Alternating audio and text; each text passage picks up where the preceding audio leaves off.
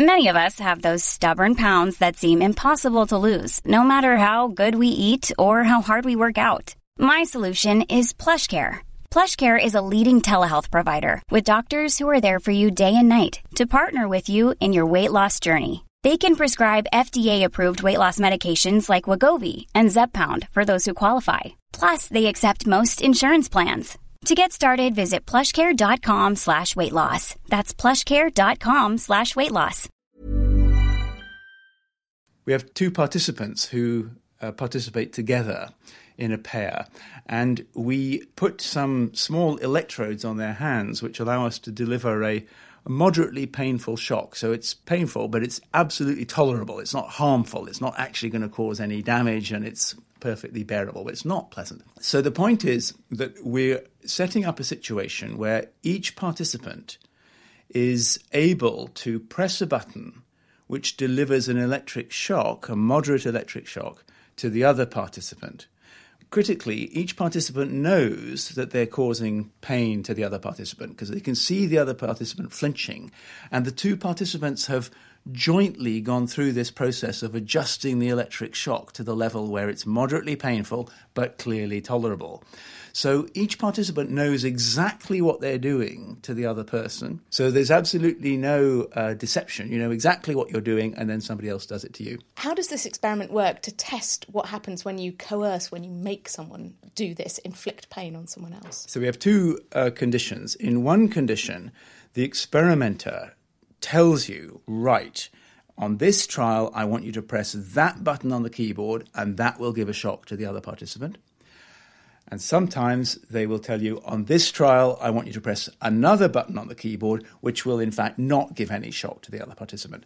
So both of those button presses are followed by a beep. And the participant's task is simply to judge how long do you think the interval was between pressing the button and hearing the beep. That's the coercive condition, and we compare that to a free choice condition where the participant can freely choose on every trial whether they press the key which delivers a moderately painful electric shock to the other participant or chooses the other key, in which case there's just a beep and no electric shock. Now, critically, why would anybody choose to give an electric shock to the other participant? They get a modest financial reward. Okay. So you get a few pennies each time you choose to press the button which delivers the electric shock. Now, that may seem a little bit unfair, but of course, the tables are going to be turned in the second part of the experiment, and the other participant can get, if they wish, just as much money back by delivering shocks to you. So it's trading, if you like. So the critical thing that we're measuring is the participant's perception of the time taken between pressing the button and hearing the beep. And we know from a whole range of studies that when people feel a strong sense of control over what they're doing, they perceive that interval as shorter. So we perceive as compressed or reduced the interval between what we do and what we make happen.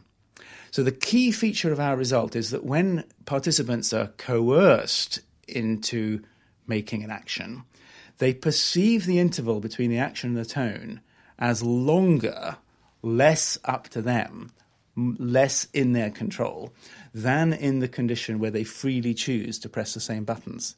So just to summarize, what our results show is that at some very low basic level, even in terms of things like time perception, we don't feel as much control over the outcomes of our actions when we're told we have to do them compared to when we freely choose that we want to do them. What does this tell us about the argument, oh, I was only following orders, it wasn't really what I was doing, I wasn't in control of this?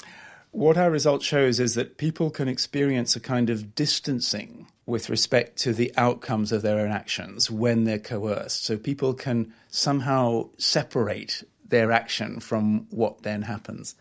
And in terms of the only obeying orders idea, I think what our results mean is that somebody who says, oh, I'm not responsible, I was only obeying orders, they might not just be saying that because they're trying to get off, but they might also be saying that because that really was part of what they experienced. It may be that they actually have an experience of acting which is different from the normal experience of acting, when they're only obeying orders. Now, that doesn't mean they're not to be blamed. It doesn't mean that they should get off, because the question of responsibility is not just a question of whether you feel you're responsible. There are also facts about whether you are responsible. So there's no way that this experiment could be used to argue that people who claim they were only obeying orders should somehow be let off, that they're not responsible. That's not what we're saying.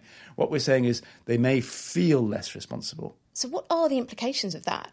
Well, I think it means that we need to think rather carefully about where responsibility lies.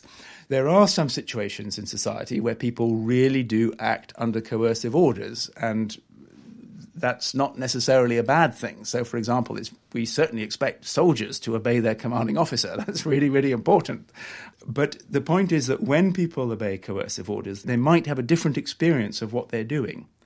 So if people who obey orders are going to feel a distance or a reduced sense of responsibility about what they're actually doing while they're doing it, maybe that means that the people who give orders should become all the more responsible and think all the more responsibly about what's actually going to happen when they give the orders. So I think there are quite major implications for the structures in our society where one person tells another what to do.